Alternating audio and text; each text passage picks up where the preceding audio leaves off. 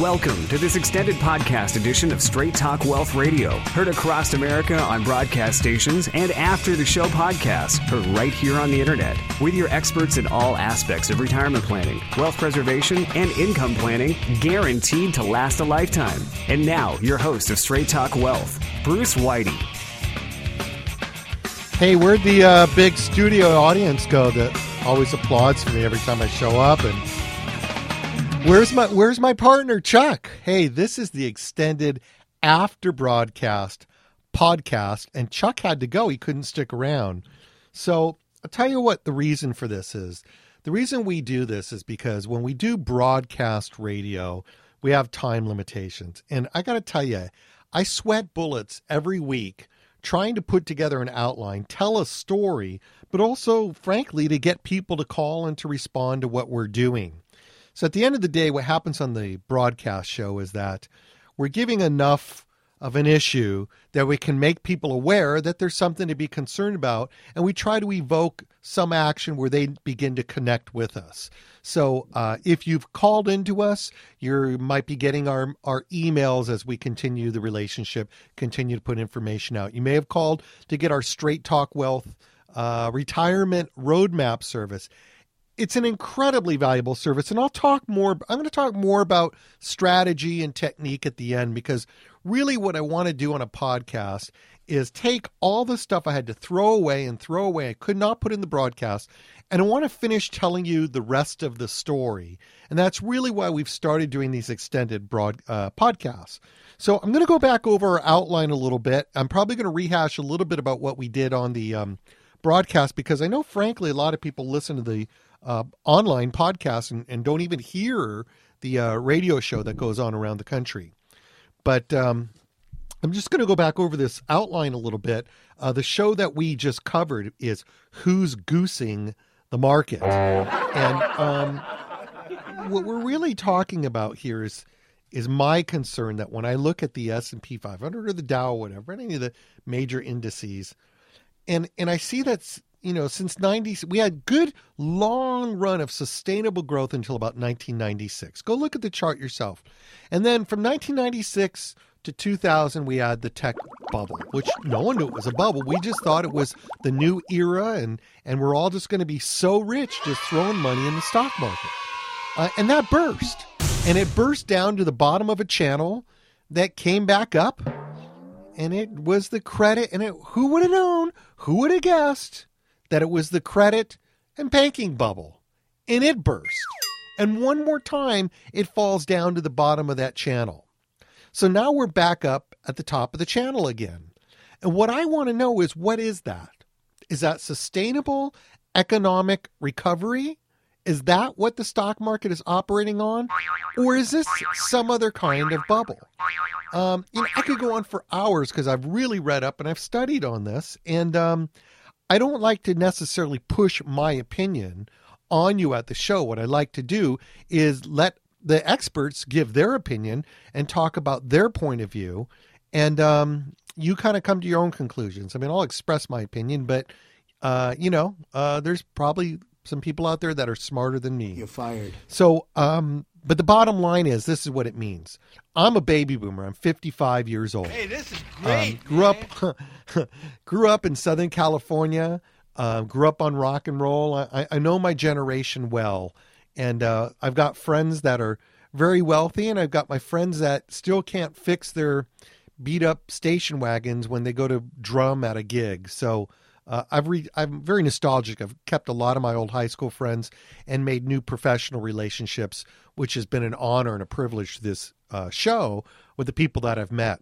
I had a chance just last week to meet with David Walker. He was the former chief accountant at the GAO. This guy sat in the president's office and told the president of the United States what we could afford and what we couldn't afford, and showed him projections. So I have an opportunity to meet some great people, but I don't even know if it's relevant, but I'm true to my roots. But I think what's relevant is that I'm a baby boomer, and our generation may not be the greatest generation, but we are for sure the biggest generation.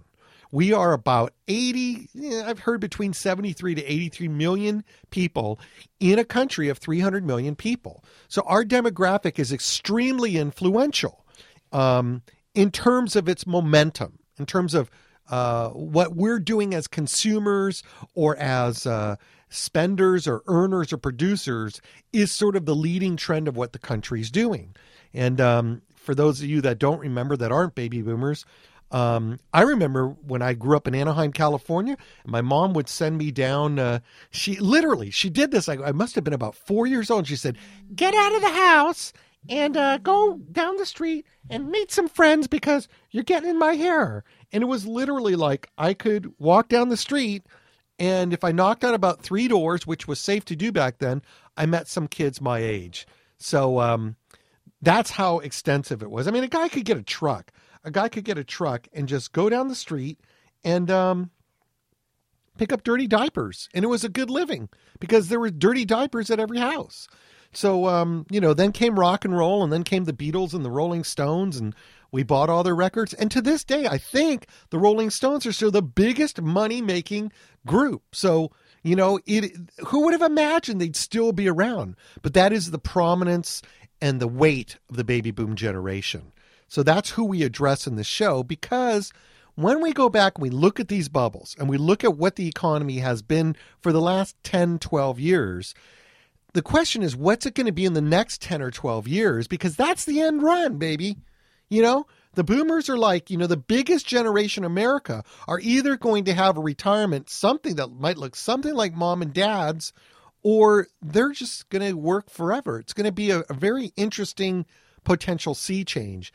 And what, through studying the work of Harry S. Dent and a lot of other economists we look at, when you look at all of this going on and you think it's random events, somehow we just had, and some of it is random, but underneath it, there are currents that are very, very predictable, and they have to do with demographics. So that's kind of, demographics is another show, but the bottom line is that there is a pattern to this.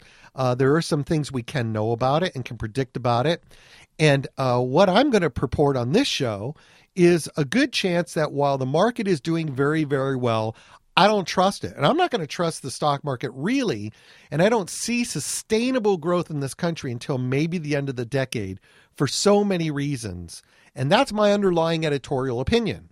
But each week when we talk about solutions, the situation and the solutions, I'm going to just present what the experts are saying. Let you make up your own mind. All right. So there's my 7-minute and 47-second diatribe of what we're about and what we're doing. Let's get into the content here. Who's goosing the market? So the first thing that we presented, I'm going to skip another thing that we opened up with. We had Gina Sanchez, who is the Director of Equity and Asset Allocation at Nouriel Roubini Global Economics. This is about a 1-minute and 28-second clip that we covered, where she's basically saying that they are concerned that we are at a top. She says the S&P is currently defying gravity. The market shrugs off bad news, and that they were preparing to take something off the table.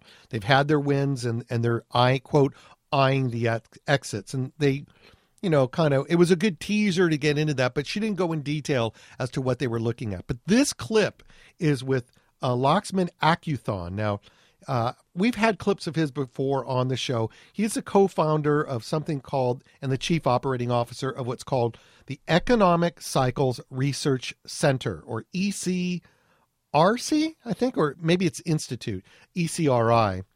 And this is about a 4-minute clip. And he was on, I believe it was CNBC, and he is literally out there. If you look him up right now at this date on Google, there's a lot of news about him calling for a recession. And what he says here is that GDP growth peaked back in third quarter of 2010, and it's been flatlining ever since. And we've also had a peak in personal income growth, which is turning downward. Broad sales growth is turning downward, and industrial production growth is turning downward, and is actually at a 22-month low. And he talks about weaving this all into one central index. And so that's interesting. He thinks we're in for a recession and all that. But what's really key is what he talks about at the end of the clip. Because at the end of the clip, if that's all going on, then the question is, why do we feel better? And why does it seem that the markets keep going up to the sky, because there seems to be some disconnect, if what he's saying is true, between the economy and the market. And I think most of us hope that the market is somewhat tied to the economy, because if it's not, and there's artificial things happening, then how can we ever have any faith or trust, or how can we count on the stock market to do what's sensible and reasonable if it's not based on sheer economic growth? If there's other things that are affecting it, let's say in Harry Dent's case, he says crack cocaine fed by the Fed. So what Laxman Acuthon talks about at the end of this clip is that the world's central banks are printing money like crazy. It makes you feel better, but there's no velocity of money, which he'll explain. But velocity means it's all being stored up somewhere. It's not getting to people. It's not getting to Main Street or the economy. It's not causing business expansion. All that's happening is all that money has to do something. Whoever's sitting on it is going to make it earn something. The Fed has made it impossible to get anything worthwhile guaranteed anymore. So all money is being pushed into risk. It's all on risk, or risk on, as they say. And he makes the claim that that's goose in the market. So listen to the end of the clip, and you'll kind of see where he kind of opens up about this a little bit. And I got some follow-up clips I want to go over, which will validate this further. Let's get a check on the U.S. markets and the current state of the economy this morning. Joining us is Laxman Acuthon. He's the co-founder and chief operations officer at the Economic Cycle of Research Institute. And, we take a look at all of this stuff, Lach. You had been calling for a recession. Yeah. And most of the numbers that we get point to all kinds of growth. We're feeling better about the jobs market. We're feeling better about just the general growth, manufacturing growth that's coming in. What do you see, and is your call still stand? Well, yes, our call still stands. And since our recession call, which was at the end of September, late September, so it's 5 months ago, all of the definitive, when you look at the definitive hard data that is used to officially date business cycle recessions, it has been getting worse, not better, despite what the consensus view of an improving economy has been. And so I can very clearly explain that. I'd like to list them. Okay. So GDP growth, year over year, it peaks in Q3 of 2010 and falls down to 1.5% by Q2 of 2011 and has flatlined essentially since then. The last reading was 1.6. Similarly, personal income growth, I'm talking big aggregate numbers, it has the same kind of pattern. Broad sales growth, the broadest measures of sales, same kind of pattern. Industrial production growth year over year. As of January, it is at a 22-month low. So you put all of this is what normally is done. This is not something done just now for this conversation. This is how it's always done.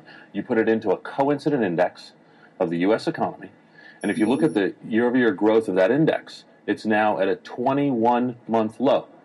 So to be clear, the coincident index is the definitive measure of economic growth. In English, the growth has been slowing. But we feel a lot better. We feel a lot better than we did. Well, let's get to that. But I want to be first on this. The coincident index, here's the chart right here. On the right-hand side of that chart, that's a 21-month low.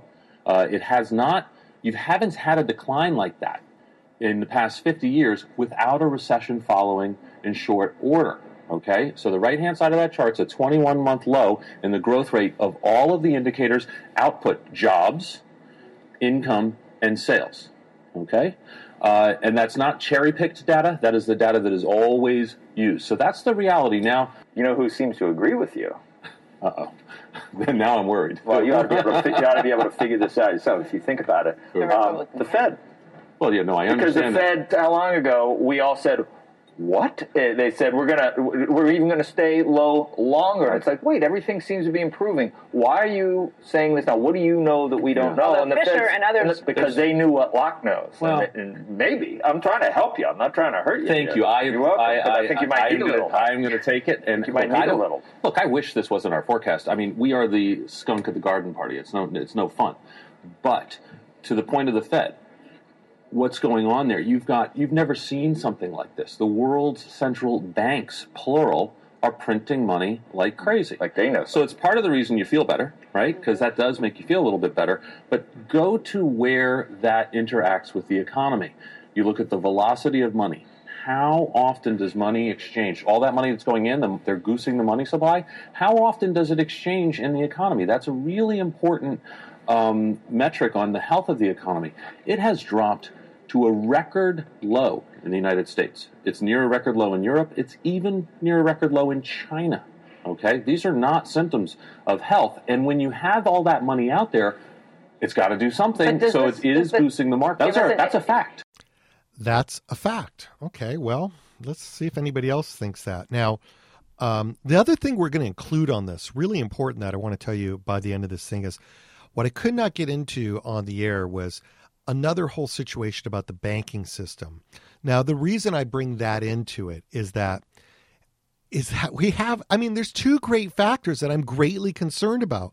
One is just when things seem to be going better, perhaps it's artificial hydrogen being pumped in by an artificial source that at some point's got to end. It is, as Harry Dent says, it's drugs, and you're trying to keep the patient alive with more drugs.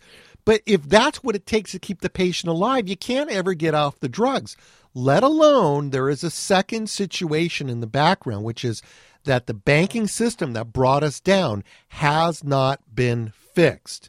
And I'm going to combine those two stories. And I couldn't talk about the second story on the broadcast. We ran out of time. We had to just focus on this sort of pumping up of the stimulus bubble. Let's get through the rest of this on the stimulus bubble, and then I want to talk to you and give you some information about why the banking system is just at risk of another 2008 as it ever was before. But let's go into this next clip, and this is actually Dent talking. No, actually, let's go into David Stockman. Now, David Stockman was on the Bill Moyers show. Excellent series on crony capitalism. And we're going to come back to Stockman, who had a lot to say about why the banking system didn't get fixed. But as a little eddy that happened within that dialogue he was having with Bill Moyers, he also talked about the free money that banks got. And what do they do with free money if they're not going to loan it out? They're going to find a way for it to roost somewhere and earn more. And it in itself, and this is, what did the last QE, quantitative easing, was $600 billion. When that has to float into the markets, not based on the desirability of the general economy getting better and people wanting to own stocks, but just because that money's got to go somewhere, we're darn not not going to loan it to the American people, which American people don't necessarily want to borrow it because the baby boom generation is trying to pay down debt. So it's another counter incentive to that velocity of money going anywhere. But we will, let's explore this from David Stockman, what he says about where all that money went and its effect on the markets. What do you mean by the free money that banks are using overnight? Well, by that we mean when the Federal Reserve sets the so-called federal funds rate at 10 basis points, where it is today, that more or less guarantees banks can go into the Fed window, the discount window, and borrow at 10 basis points. And then you take that money and you buy a government bond that is yielding 2% or 3%, or buy some corporate bonds that are yielding 5%. Or if you want to really get aggressive, buy some Australian dollars that have been going up, or buy some cotton futures. And this is really what has been going on in our markets.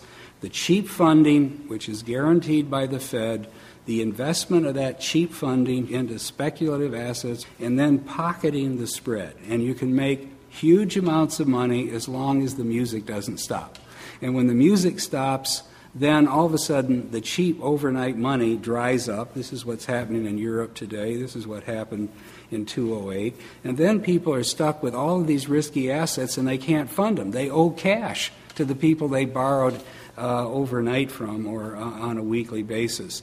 That's what creates the so-called contagion. That's what creates the downward spiral.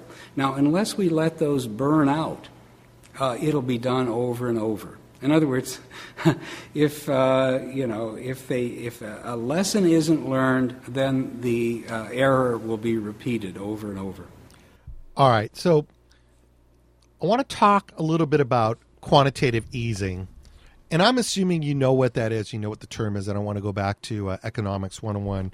But what's interesting is that we have this Keynesian model, and Keynesian economics basically says that as long as there's confidence, then markets and economies grow. And it's very centric on confidence, which means that governments can do things like pump something full of drugs as long as it's done in the name and gets the result of restoring confidence. Then that momentum itself will start to build and take up. And that's, I'm sure there's more to it and all kinds of theories, but it's a key element of Keynesian economics is that we have these cycles. Business goes in cycles, and that when cycles deteriorate, the government must step in and mitigate those in order to shorten them and relieve the problem. Now, boy, what an interesting conversation. So, yes, we had the Great Depression. And I guess that was just a natural cycle. It had to be a cycle. And everyone, if we weren't Keynesian and we didn't want to help those people, because obviously if you're Keynesian, you're saying, let's tax the rich, which I'm not against raising taxes and getting some revenue in here. I'm not being political about this. But the idea is let's get the government to raise revenues and replace what the economy lost. And so people don't get hurt. And it's a very valid concern for people to not want to get hurt. Now, on the other hand, if you wanted to go to the full other extreme, you'd say, hey, well, that stuff happens and sorry, suckers, but you got hurt. You should have known better. And that's, we aren't, that's a natural cycle. I would submit that it's all about ethics and criminality. And I would submit that these cycles aren't necessarily a natural phenomenon, that they're very well helped by mankind. And instead of trying to fix them when they're broke, instead of getting an argument about what are we going to do once it breaks and who's going to pay for this, we need to, I think, be a little more forward looking and start looking at the ethics of how our whole system works. And that's not a socialist viewpoint, but give you an example. And I'm sorry to rant on you here, but it's my opportunity. It's my podcast, and it's important. So, I love the work of John Talbot. John Talbot is a visiting scholar from at UCLA. And in 2003, John wrote the book, The Coming Crash of the Housing Market. Now, no one knew the housing market was going to crash. No one could have predicted it. Oh, bullpucky. People totally predicted it. It was a totally knowable phenomenon. And John wrote about it in 2003. He wrote about it in 2006. And I was following his book. And here in Southern California, we were desperately doing seminars to tell people, get the equity out of your house. If you're not going to sell it, get it and hold on to it, because the economy, it's going to burst. It's going to burst the economy. Interest rates will fall. It'll be the cheapest money you ever got your hands on. And if you wait till after the bust, you'll never get your hands on it. And I have to say, I'm fortunately, I followed my own advice and glad I did. It actually was one of the best financial moves I made. I didn't consume that money. I didn't go buy jet skis with it, but I have a handicapped son. He is developmentally disabled, and we actually used some of that money and some money left from Grandpa. We got him a condo this year, and my 26-year-old is finally getting a place of his own. So 10 years from now, when I'm 65 and he's 36, I still don't have a dependent baby around my skirt, my the legs of my pants. So that, thank God, was a move that I made at the top of the market that actually allowed us to get a second property and put my disabled son in there. So point is, this stuff's not unknowable. I mean, I read the books, I looked at people, and John Talbot was a big influence on my seeing that coming. Now, John said something interesting in his book and we've had some email conversations, John and I. We interviewed him back in 2009 for the show. And when I have something to ask him about, he's pretty good about responding to my emails. And one of the things we talked about was having to regulate the bank system. John is big on, we've got to get some regulation in. And I said, that's not going to sit well with my Republican friends that don't like anything being regulated. And I'm not sure I innately disagree with that. But here's what he said, and I think it makes a lot of sense, and it really tweaked my thinking about how we get ahead of these ups and downs. And he said, look, you've already got a banking system that is backed by the government. So the government is in the banking system. It's the FDIC. Everybody knows that if you put your money in the bank, it would always be protected. And what happened over the last decade really is that all the restrictions on monitoring that were taken off the banks. So when you have something that you know can't break, the temptation to break it and the fact that you're not going to break it because somebody's going to bail you out causes in economics what's called moral hazard. It is the actual temptation to become unethical or to do unethical things because there's a false sense of security. So you have the FDIC in that structure already creating sort of an invitation to moral hazard to the banks, right? So now you have to ask yourself, if you're going to say don't regulate banks, then let's get fully libertarian and caveat emptor it and say, good, let's tell the American people that there's no backing on the banking system. We're going to go back to the 1920s. If your bank goes broke, you're out of luck. Okay. And what that would do is that would force the banking system to justify to its customers what it does with its money and to tell them. And of course, if they lie, even the biggest libertarian in the world still wants laws about fraud. So, they can't lie. But the point is that would stimulate people asking their bank, I want to see your books. I want to see your report. And where's my money going? And so that would be if we don't want to bail out too big to fail, that's the other way we could go is just, there's no backstop. There's just no backstop. And wherever your money goes, you better check. And we're going to let the market put the ethics in. Is that totally workable? I don't know. I think that I'm not ready for that big of a change. So from my point of view, what you're also going to hear about on this, and I must admit I'm very politically schizophrenic. I like a free market. I like liberty. I like going back to maybe the gold standard, like Ron Paul says. But at the same time, I'm not ready to get rid of the FDIC, and I would like to see further regulation on the banks. So I don't know what color that makes me. But the bottom line is that that's what this story is about. The story is about the fact that we have these forces where we don't regulate the guys that rip us off. We don't regulate the unethical criminals, the banksters, so to speak. And you're going to hear in a minute when I get through Harry Dent that system has not been fixed. In fact, most of the banksters were promoted to higher jobs and higher posts. But on the other hand, do we want the government to bail everybody out and keep putting the stock market on drugs? Is it so absolutely vital to this country that the stock market is the most important thing to save? So Harry Dent, what he had to say earlier, if you've been listening to the show, is that at some point the Fed will get checkmated. Because as the Fed keeps trying to pump the economy up with more and more printed money, that money has to be bought by other countries somewhere. They have to come in and provide China's going to buy those bonds that allow us to print that money out of nowhere. It's really Chinese money at the end of the day, but if they'll loan it to us, we'll pay them some interest. So what happens is that at some point, when you go too far, the world loses confidence, and that's what you're seeing in Europe. And so then the market itself puts a stop to it. The market says, okay, wait a minute, QE1, QE2, but now we're worried about your economy is slowing, you're taking on more debt, and we're not sure you can pay that debt. We're starting to get doubtful you can pay it. Instead of 3%, we want 4, 5, 6, 7% interest.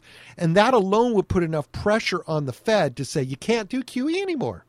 Can't do it. And now that you're going to have the economy come off drugs, now listen to the big sucking sound.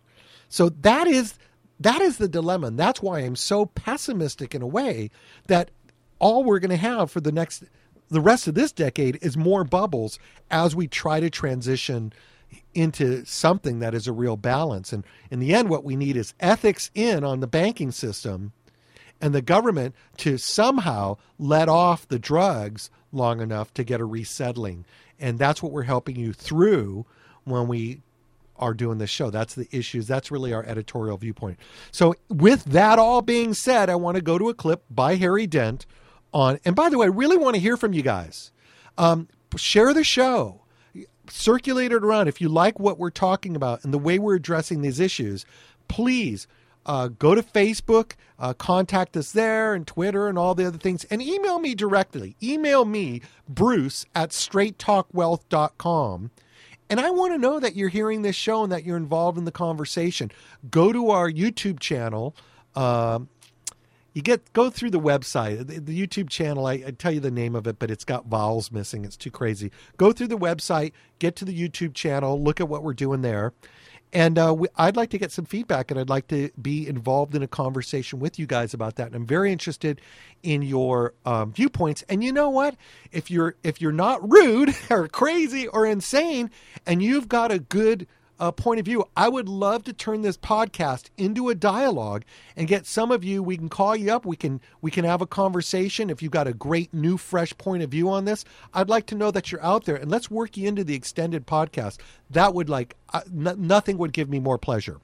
That all being said, now let's go to Harry Dent and let him talk about why he thinks that pressure that was preventing the Fed from going to QE3 that he thought was going to be there has been lifted, because even though our debt ain't very good to buy anymore, Europe's a lot worse. And we look really good compared to Europe. And so the green light has been actually turned on for more QE and more drugs. And so now whatever the suffering was going to be by coming off those drugs, he thinks we're not going to see now till 2013, 2014. So here's this clip. Harry Dent, stocks have rallied this year, but you're, of course, not buying into it. Tell me why. Well, long term, the Fed is fighting the aging of the baby boomers, which is a very predictable trend, and $42 trillion in debt, private debt, that started to deleverage in 2008. To me, they can't win this war over time, but I tell you, the Fed just got a gift. This flight of capital from Europe caused Treasury bond yields to go down below 2% just when we had strong fourth quarter growth, which we predicted months ago. We said fourth quarter, first quarter is going to be strong. Inflation's going to stay up. I thought that would put a brake on QE3. With this lower rates, the markets are saying, go ahead, QE3. So I do think we're going to slow later this year. I think QE2 is going to wear off on a one-year lag, just like QE1 did. But I think this time the Fed's going to stop in. You get QE3. So we get a mini crash. We get a rally in the year end, probably to new highs. And then I'm more worried about the markets in 2014 and 13 and 14, because baby boomer trends are just going to keep working against this recovery. It's not a sustainable thing. So we get QE3 later this year. Now, does the fact that it's an election year matter? Of course, they say that the markets do well in the year before election years, but are we going to get some more money because this is an election year? Yeah, in general, election years aren't bad. I mean, they're going to make the economy look as good as possible. Now, last year I would have thought, yeah, but the Fed's running out of bullets, because, again, we expected an expansion of the economy short term, and I said, well, you can't do QE3 when that's happening. But now, again, with these low rates, I think they will. So I think it matters some. And but we see from 2012 to 14, this is kind of the crisis time. This is when the baby boomers switch from what we call their kind of peak and plateau phase of spending. They actually start declining into retirement. And how does one invest in this demographic period that you're looking at? Very carefully. I mean, it's a bubble boom. We've had three bubbles. 95 to 99, 2002 to 7, and now 2009 into 2012. Bubbles burst. I don't think this bubble's ready to burst yet at this point. It's hard to judge a bubble, but you have to be investing in funds that don't correlate with the market. You have to have a point of view of, look, the more the market goes up here, the more I take off the table, because the downside's way greater than the upside in a bubble. And if we do see a crash, say in 2013 or 14, that's when you can buy again. So you got to go opposite the trends, because this is a sideways gyrating market. So finally, we've been talking about the United States and our demographic problem. Pretty much Europe is ahead of us when it comes to that demographic problem. So what about the emerging markets? Everyone says that this is going to be the century of China. Yeah. So is that the place to be, or are they going to run into their own headwinds because they've overbuilt? Well, China's overbuilt dramatically. China's been moving people from rural to urban areas where you triple their income, so it's a good formula for growth. But they've been overbuilding to do that. All these people come in rurals, they're building homes, they're building infrastructures, they're building factories and stuff that they're not even using. 24% of homes are vacant. Whole cities like Ordos, 1 million, totally vacant. So China's got its own bubble. And I think when we slow down, they have a hard landing. And then about a decade from now, the emerging world comes back stronger than ever. But China will not be as strong. China is the one emerging country where their workforce is going to be shrinking like Japan and Europe. India, Southeast Asia are the places I'd want to invest after a crash. All right, you're listening to the extended podcast version of Straight Talk Wealth Radio, heard around the country on AM Broadcast Radio. But you know what? If you listen to the podcast, this is what I love. This is the part of radio I really love to do, and I'm so thankful that the AM broadcast allows me the support to be able to do this. Now, I want to tell you a couple things. First of all, I don't just do this show because I'm kind of like a spectator about what's going on. I am a financial advisor. I've been a retirement planner in Southern California for 12 years. And I have to look at these factors. And I'm sorry, but I just have a conscience. I mean, the way our field is instructed, it's platitudes, it's formulas, and frankly, it's just all the sales gimmicks. And, you know, I got to make revenue at the end of the day, too, when I work with my clients. But I've got a conscience about this, and I just could not sit and go diversified portfolios of pie charts and everything. The stock market is your best long-term investment. For crying out loud, for the last 12 years, it's gone nowhere long-term. I mean, what makes a long-term investor anymore? You know, 12 years, Bruce, you didn't really give it a chance. You should have given it 20. Oh, okay. Well, if the next 10 years is like the last 10 years, then I guess I'm a fool for thinking 20 years was long-term. That's not long-term. 30 years is long-term. I mean, I guess maybe in the days where we're living to 100, that'll be the case. But for now, 10 years should have gotten you somewhere. And all I'm saying is that I've had to work with my clients to strategize. What do you do about this unpredictability? And do I really want to put myself and all my clients' total financial future into events that I can neither predict or control? Now, I'll tell you what I see as the answer, at least from our end. And Harry Dent mentioned it just at the end of that clip. He talked about correlative or non-correlative investing, meaning putting your money somewhere that's just not tied to what the markets are doing. What happened to me is about 12 years ago plus, when I started into the field, I got my securities license, and everybody was, you know, you could throw a dart at a dartboard of mutual funds, and everything, anywhere it landed was going to go up. So it was a fun time, and we were all so excited that everybody just put your money away in mutual funds, and just it doesn't really matter much, and it all goes up, and we're getting a lot of dough in the door. And then, of course, the tech bubble crashed. What was the point I was making about that? So I was doing these pensions. I got this little particular niche as a financial advisor where I was seeing small business owners because there were certain strategies that could be applied to their benefit that large Fortune 500 companies were applying that I had studied in some of my texts with the state of California. But because the little guy didn't have as much money, it was like all the guys that had done this advanced study just wanted to talk to 7-figure earners and boards of directors of major corporations. No one was talking to the mid-sized entrepreneurs. So I found that to be a good market. I went out and saw these folks and knocked on doors, and I started getting accounts with guys that made maybe $500,000 a year, successful entrepreneurs. Now, we would start to make these accounts work, and, you know, a little extra we could put away for the boss. I wouldn't necessarily have to water down by, you know, the employees could have their plan, he could have his plan. And after a few years of doing that, we got some sizable sums put into these accounts. And I had the securities license. I wanted to, you know, let's have some fun, boss. Let's get going and invest this money. And my hand kept getting slapped. And it's amazing how I learned this, you know, through my own profession through really being ridiculed by my clients. And what they'd say is, Bruce, stop treating this like an investment. You obviously don't know why I am even putting this money away, what my intent is. You see, Bruce, I'm a $500,000 earner, or more or less. I'm successful, run a company. Okay.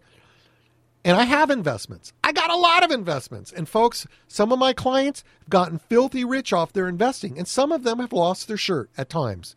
been at the top and fallen off. And what's really interesting is they said, Bruce, I have lots of investments, but you know what I don't have? And I thought you understood that when you walked in the door. I don't have what the school teacher has. I don't have what the fireman has or the cop has. I don't have what the clerk down at the DMV has if he just works here long enough. And that is just some kind of pension that isn't tied to my investments. Something that would just, you tell me what I need to put into it, and I want it guaranteed.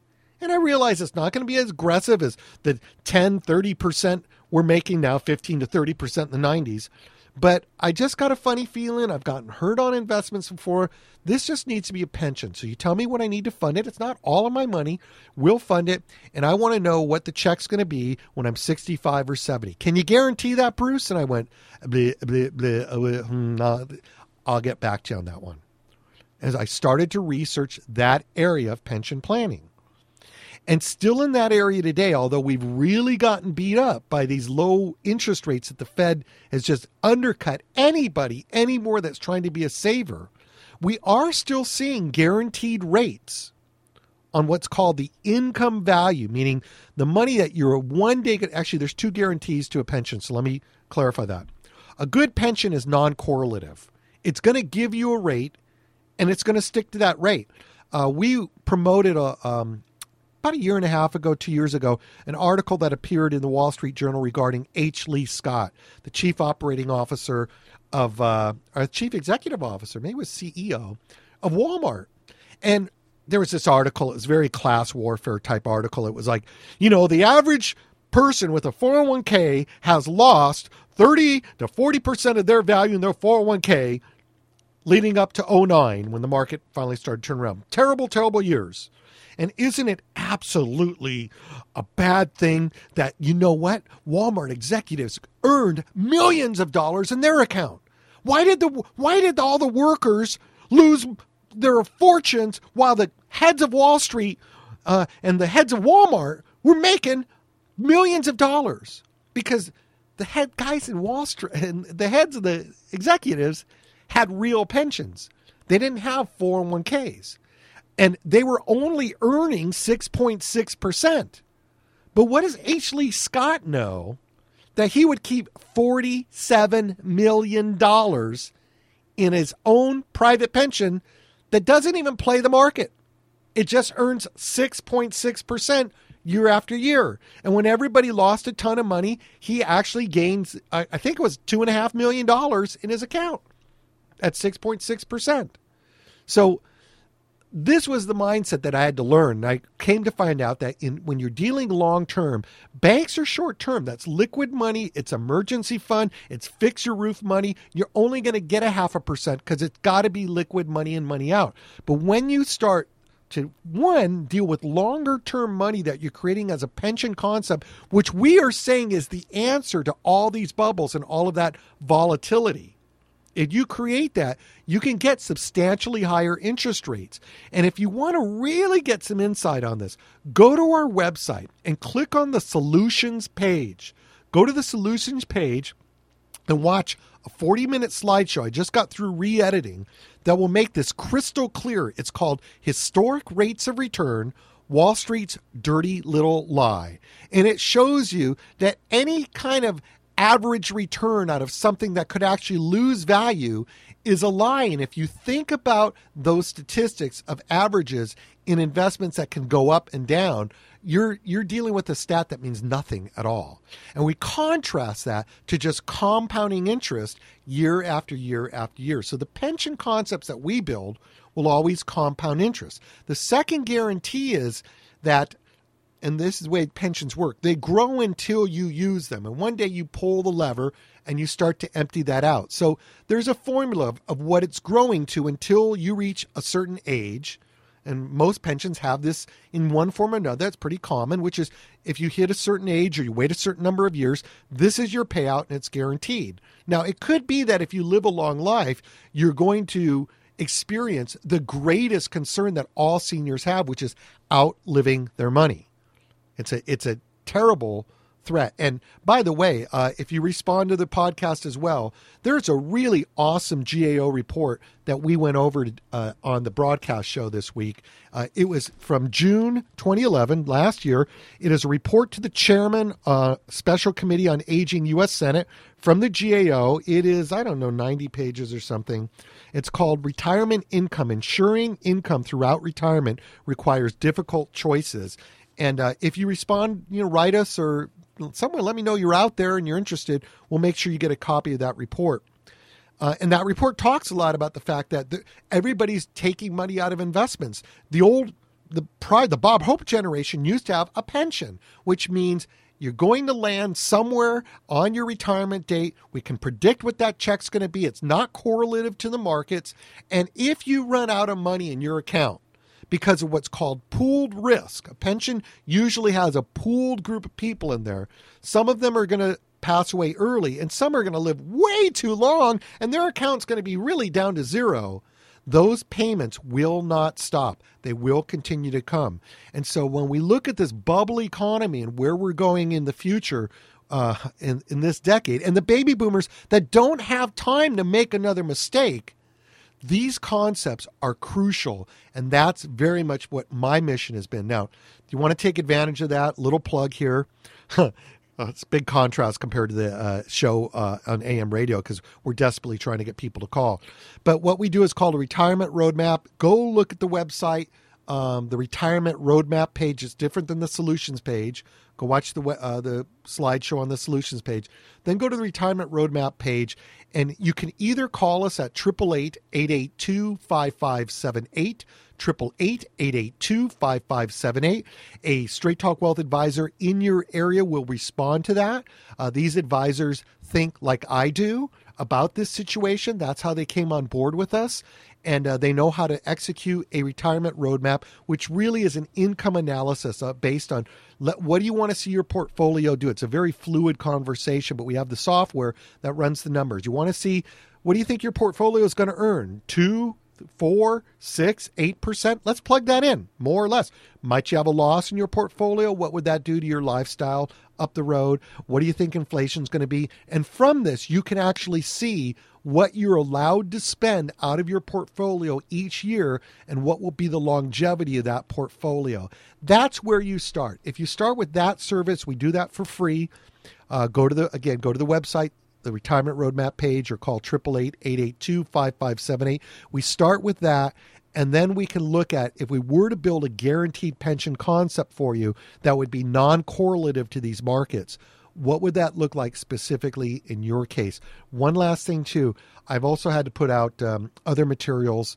We have a great report you can sign up for at our website called Inflate. And great report. I'm being a little bit conceited here, but I really am very, very proud of how I put this together. It's about 45 pages. It's very illustrated.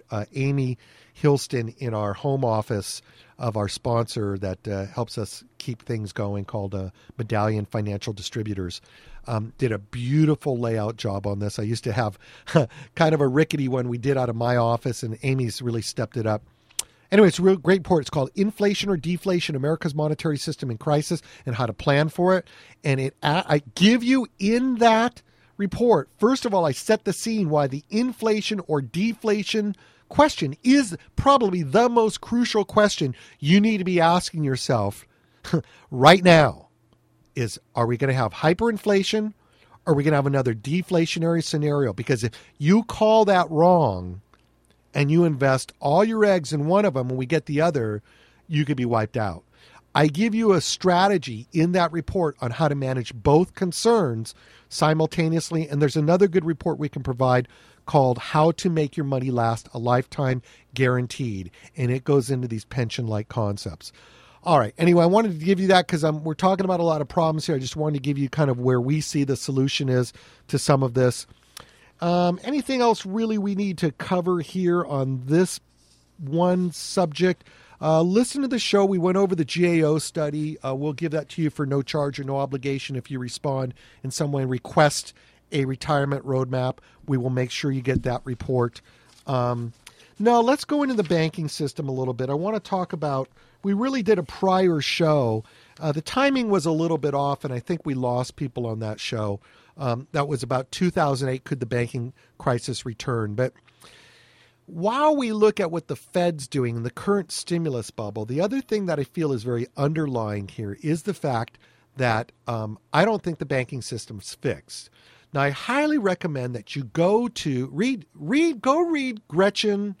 If you want to know how it broke, you want to know what the corruption was underneath in at least one sector, which is Fannie Mae. Fannie Mae had a $7 billion a year subsidy from the government, and it spent a third of its $7 billion simply fortifying its political connections so that it would never be doubted and it could rule the world of mortgages and take risks that it would never be challenged for. That's in the book called Reckless Endangerment by Gretchen Morgenson. She's a New York Times writer. A really nice historical piece of work. Now, she claims it hasn't been fixed, and unfortunately, I didn't think the book was quite forward-looking enough, but it sure covered what happened. But Bill Moyers, if you look at the series he did on crony capitalism, meaning that we've got guys that have gotten into power in certain places that ruin the economy in the private sector. And it is the marriage between the government and the private sector and the creation of too big to fail. Something's going on in this country where institutions, we don't like too big to fail. Don't bail them out. The question is, what does that mean to me and you if they don't get bailed out? We've got to fix inherently how anybody gets to that position and buys out the politicians, and whether it's Goldman Sachs or whatever. Matt Taibbi did a great article in Rolling Stone a while ago about Goldman Sachs. And listen, again, left, right, I'm with all of them. I just want the truth. So anyway, what I want to go over here is I'm going to pick a couple clips out that I want to play you off the Bill Moyers series about the banking system. So bear with me. We probably got another 20 minutes of show left here, and I'm going to let you go. But I want to get into this story and retell it a little bit relative to the risk that the boomers are facing about whether they're going to have sustained growth sitting in the markets or whether they really need to be looking at these non-correlative concepts for their future. And the GAO report will completely back me up about non-correlative. We must replace the pension concept. It got taken away, and it was the most destructive action to planning retirement that this new generation, the baby boomers, are going to have to deal with. So let me pick a couple clips here. All right, let's just start right for a gut blow here with Gretchen Morgenson, where Bill Moyers is asking her, is this banking crisis ever going to happen again? She's going to make a blunt statement about it, and then we'll go back in and support why she feels that way with another clip. One of journalism's premier business reporters is with me now. Gretchen Morgenson won the Pulitzer Prize for her fearless exposés of Wall Street's dirty secrets and reckless behavior. In her Fair Game column for the New York Times, she digs into some of the most disturbing and complex scandals of our time. Her recent book with Joshua Rosner on crony capitalism at Fannie Mae is called Reckless Endangerment: How Outsized Ambition, Greed, and Corruption Led to Economic Armageddon. Welcome. Thanks, Bill. You just heard David Stockman say it could happen again. Do you think it could happen again? It will happen again. And the unfortunate fact is we did not fix the problem.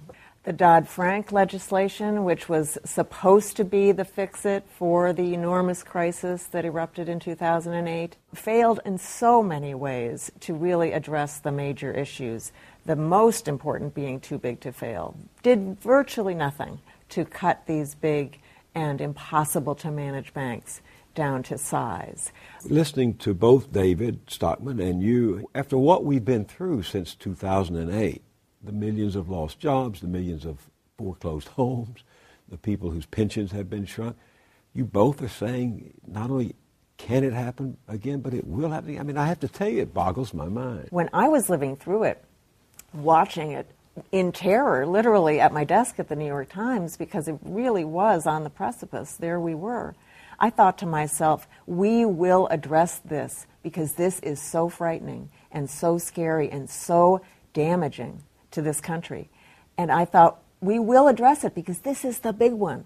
This is the big crisis that we've been leading up to. Long-term capital management didn't really destabilize the system. The internet bubble didn't really destabilize the system. This was the big one. And yet, the response was so lame and so ineffectual that it absolutely will happen again. For those of you that don't go back to the 80s, Long-Term Capital was one of big hedge funds that just governments and pensions and everybody had gone into. And they were, I think it was not Pulitzer Prize, it was Nobel Prize winning economists were running it. They won tremendous Nobel awards for how smart they were in their formulas of economics. And it was one of the first too bigs to fail, and the whole thing came crashing down because the theory was only as good as the environment. When the environment shifted, I think it was some of the Russian ruble default or something, just ripped it to shreds. And that was so big and it reached so far and so many people were into that anyway, we thought that we would learn something from that, but Gretchen says no. All right, so just to backpedal on the story a little bit, I want to go into a clip where she talks about what she learned in doing her book and the lessons of Fannie Mae and how that brought about too big to fail and that there really isn't any consequence for the people involved. And what did you learn about crony capitalism in doing reckless endangerment based upon the mortgage industry business? What I learned was going back in time and examining Fannie Mae, and as you know, that's the company that doesn't make mortgages, but it buys mortgages and it guarantees them. So it is a huge player in this business. That was really the quintessential crony capitalism, that company. They learned how to manipulate their regulator, to neutralize their regulator, to manipulate Congress, throw money around. They really almost showed Wall Street how to do it. They gave them a playbook. And what they did was they wrapped themselves in the American flag of home ownership so that they were impervious from any critics. Fannie Mae, who used its implicit government guarantee for its own purposes, it was able to borrow money at a far cheaper rate than any other financial company, and that subsidy, it took 1/3 of that, billions of dollars every year, for itself. So it really taught Wall Street how to be the quintessential, crony capitalists, how to use your influence, how to use your money to buy protection for yourself on Capitol Hill, and to manipulate the dialogue so that there were no critics, no criticism of what you do. This whole idea of this financial services industry having to be protected. Now, of course, we know that Fannie and Freddie are into the taxpayer for $150 billion and no end in sight. So we know how that movie ends, and yet that is the practice, and it continues. All right. Hey, go to Bill Moyer's website and validate him for the work he's doing on this. Okay, I'm going to just move right to one last clip from Gretchen Morgenson, where she's going to talk about what the outcome of all this was and what makes her angry, and the fact that all of this that has happened has not been changed. We're going to go to Stockman, and I'm going to try to see if I can touch a little bit on Bill Isaac. We are hoping to interview Bill Isaac shortly. I've been emailing back and forth with him. He was the head, he's the former head of the FDIC. He ran the FDIC during the 1980s savings and loan crisis, and he's been eager to interview with us. So we're just trying to get that set up. But I did steal, Bill, you're probably going to hear this show. I took a little something off your website and wanted to feature it. We've been trying to squeeze it in on the air as a warm-up to our interview. And you folks will get to hear this on the podcast if I can just not keep you too much longer. Here's Gretchen talking about the outcome of all of this. What makes you angry about this? Well, it makes me angry because there has been no penalty. There has been no price for the people who created the mess. I thought there would be some sort of solution, some addressing of the problem, some punishment, penalty, whatever you want to call it.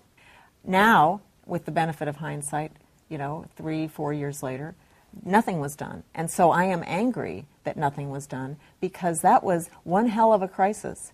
And that was big enough for me, thank you very much, to learn the lesson of what we must do going forward to prevent another such thing. And yet we didn't.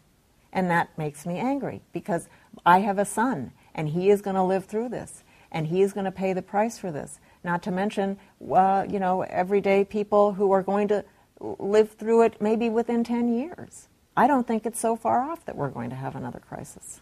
it's really interesting that we're still archaeologists. I'm a journalist, but I feel like I'm an archaeologist digging in this crisis and still coming up with, shards of pottery that I dust off and then I can fit into the puzzle, because nobody wanted anyone to understand what really happened. And there has been a tremendous, attempt by the powers that be, and I'm talking about the United States government, the Federal Reserve, the Treasury, banks, private institutions as well, to prevent us from really learning the full extent of this. And so here we are, we're still uncovering things that we didn't know back in 2008, 2007. So no, I don't think anything significant has changed. Wow. Okay. Well, now you know my concern. It's like, more power to those people that know how to invest, know how to see these bubbles coming and get in and out. I respect that. But the average American is Joe Boeing, Lockheed, Ford, Chrysler, whatever. It is the person working their job that doesn't have time to outsmart this chaotic market. It is the small business person who's building their business so they can save something. They've got a source to put money away from. And very few of us really have the time to figure out who's schnookering us and whether it's going to happen again. And that is where I'm one of you guys. I mean, I've studied this enough to know that it's manipulated, and I don't like playing that game. And I just look for the sure bets, but I have a tough time betting on Wall Street. So anyway, I'm a much simpler person than that. And again, what we do and what our focus is we look at building real pensions that are non-correlative to what the markets are doing, that simply compound interest. Go to the website, look at the solutions page, watch the video on historic rates of return, Wall Street's dirty little lie. It's about 40 minutes. It will get you to understand the difference between averaging a return out of the market and simply compounding year after year. And if you then ask for retirement roadmap on the retirement roadmap page, we can begin to look at how to build one of these non-correlative pension concepts, which have two basic guarantees. One, your money's going to grow and compound year after year at a certain rate, depending on what we can get out of the market. But those rates are way more than what you get out of the banks because they're longer-term bank CDs. What happens at the bank, that's in and out money. That's not retirement money. But when you're dealing with building a retirement fund and you're looking at something that's really going to service you for probably at least 20 years or 30 years that you're going to build up and take income out of, then you can find rates that are 6 to 8% still. Now, they all have their little provisos, and there's ways that even our guys that provide these can, there's a lot of competition in the field. So they work their numbers to look sexier than the other guys' numbers. Our Straight Talk Wealth advisors can help you get through that and get the facts. But it is that concept of building a non-correlative growth followed by an extrication or a distribution of those funds, which even if your account goes to zero, you're still going to get checks because you're pooling the risk of distribution. That is the alternative look at this. And that is what I feel most of America, if they don't have a good, solid pension that's going to be behind them, needs to be thinking about that concept. All right. Let me see what I got from David Stockman, if I can do this real quick, and then I want to get to Bill Isaac, and then we're going to wrap it up. I got a whole bunch of Stockman clips here, so I'm going to try to just put these back to back here and weave it through so we can move on. So let's listen to this first one. It's a great one on what came out of 2008. He abbreviates it as 208. When you look at what came out of 208, the only thing that came out of 208 was a stabilization of these giant Wall Street banks. Nothing came out of 208 that really helped Main Street. Nothing came out of 208 that addressed our fundamental problems, that we've lost a huge swath of our middle-class jobs. Nothing came out of 208 that made financial discipline or fiscal discipline possible. It was justified as sort of expediency. We need to do this. We need to stop the contagion. But it wasn't thought through as to what the long-term implications of this would be. Okay, I got to play this next clip because he actually named some names in this one, and this is an example of how nothing's changed. I'm not going to take sides on this, but I just enjoy the fact that Stockman sticks his neck out and names names. We elect a new government because the public said, we're scared, we want to change. And who did we get? We got Larry Summers. We got the same guy who had been one of the original architects of the policy in the 1990s, the financialization policy, the too big to fail policy. Who else did we get?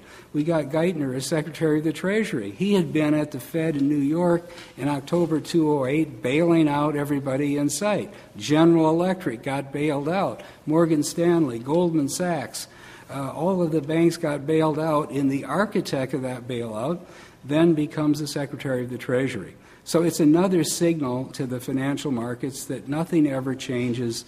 The cronies of capitalism are in charge of policy. All right. Well, I wonder if any of this is important. Let's see this next clip, whether any of this really matters. This is a serious situation, is it not? I think it is. But we also have to recognize the pessimism that the public reflects in the surveys and polls is warranted. In other words, the public isn't being unduly pessimistic. It's not been overcome with some kind of false wave of emotion. No, I think the American public sees very clearly the current system isn't working, that the Federal Reserve is basically working on behalf of Wall Street, not Main Street, that Congress is owned lock, stock, and barrel by one after another special interest. And they logically say, how can we expect anything good to come out of this kind of process that seems to be getting worse. So how do we turn that around? I think it's going to take, unfortunately, a real crisis before maybe the decks can be cleared. What would that look like? It will take something even more traumatic than we had in September 2008. But on the basis of the record, the lessons of the past, the experience you have just recounted and are writing about, do you see any early signs that we might turn the ship from the iceberg? No, I think we've learned no lessons. We really have not restructured our financial system. The big banks that existed then that were too big to fail are even bigger now. The top 6 banks then had $7 trillion of assets. Now they have $9 or $10 trillion. Rather than go to the fundamentals, which have been totally neglected, we've simply kind of papered over the current system and continued the game of having the Federal Reserve and the Treasury, if necessary, prop up all of this leverage and speculation, which isn't helping the economy. And when we talk about zero interest rates, that's not helping Main Street. Our problem in this economy is not our interest rates are too high. The zero interest rates are just more fuel for leverage speculation, for what's called the carry trade. And that is causing windfall benefits to a few, but it's leaving the fundamental problems of our economy in worse shape than they've ever been. That's exactly what I'm talking about. That's exactly the point that I was making earlier. This is a matter of ethics. It's not a matter of cycles in and out and whether we should, replenish cycles when the natural cycle depletes. It is a matter of getting gamed. Okay. And I don't want to get into the class thing of the 1% versus the 99. I know the 1%'s out there, whatever they are. But the thing that we start getting into when we don't name names is we get into generalizations about anybody who's rich. Let's throw the bums out. Let's attack anybody who has wealth. And I think we have to be really, really careful about that because it's not about those who have wealth versus not. There are people that game the system, that have stolen from us, that have been the cronies that make their risks that they take to make billions and billions of dollars, and they make the government clean it up. There's specific people that have committed specific, and the problem is that sometimes they're not crimes. And I don't mean to rant on this either. This is like way out of my league for being a financial advisor. But the bottom line is it's about ethics. It's not about natural cycles in the right way and the wrong way. We have a government now that is desperately trying to use Keynesian economics to offset an ethical failure. And it's going to happen, as these guys say, again and again and again, until we get some system of ethics in that lets us actually invest our money and grow our money as citizens in something that is truly a source of expansion and not a source of hysteria and delusion. So that's what, outside of that, I really don't have any really strong feelings on the matter. I want to end off with a clip from Bill Isaac. We hope to get Bill on the show here soon. He is the former head of the FDIC. And let's see what he says on this clip here. I think capital is very important. Liquidity is important. Diversification of risk is very important, which is why I worry that we have 50% of our banking system in the hands of 5 banks. Diversification of risk inside the bank and throughout the system, very important. We know the fundamentals of how, what it takes to have a properly regulated banking system, and we just need to have the political will to do it. Therein lies the rub. Yes. Bill, one of the things we've heard through this crisis is this notion of too big to fail. What does too big to fail mean? And if that's the case, how do we create a financial system where there aren't institutions that are too big to fail? Despite what Dodd-Frank supporters claim, we have not ended too big to fail. Indeed, you can't. When you've got the 5 largest banks controlling 50% of the banking system, I'll guarantee you those 5 banks are too big to fail. Now, if one of them went down in isolation, it's a sunny day, no problems at all, one of them got in trouble and was going to fail, you might be able to figure out a way to take it down in an orderly way, okay? But that's not how those come at you, because they're way too big, way too complex. They all do the same things in the same ways. And so when one of them is in trouble, they're all in trouble for the same reasons. It takes a systemic event to cause one of them to fail that is almost certainly going to make the others fail. If one of them sneezes, the others are going to sneeze and catch cold and all that. Yes, he sounds like a true banking executive. So anyway, a little dry, but you get the point. I mean, it's interesting to get that other viewpoint from someone who's trying to, be out there and trumpet something. Bill is just he's conservatively just talking as a person who has to regulate banks and what the problems of regulation are. And it's a great insight. Go to his website. It is William Isaac, ISAAC, WilliamIsaac.com. And he also has a book that you might want to pick up called Senseless Panic: How Washington Failed America. And we'll see what we can do about getting him on the show. Hey, listen, it's been great talking to you. I think you get it by now. I'd love to hear from you folks. We'll set up better and better channels on this, but the bottom line is write me at bruce@straighttalkwealth.com. Go to our website. I want you to watch the videos we've produced on the solutions page and on the retirement roadmap page. Please circulate the show around. Let people know that this is available. Share our podcasts on your social media. And it's been great talking to you. Love all of you. I appreciate you listening for the long run here, but I wanted to give you substance. And we'll see you soon. Look for the next podcast and listen to us in your local market. We now have a map up on the website that'll tell you where we're playing in your local market. That's straighttalkwealth.com. Take care. Have a great week.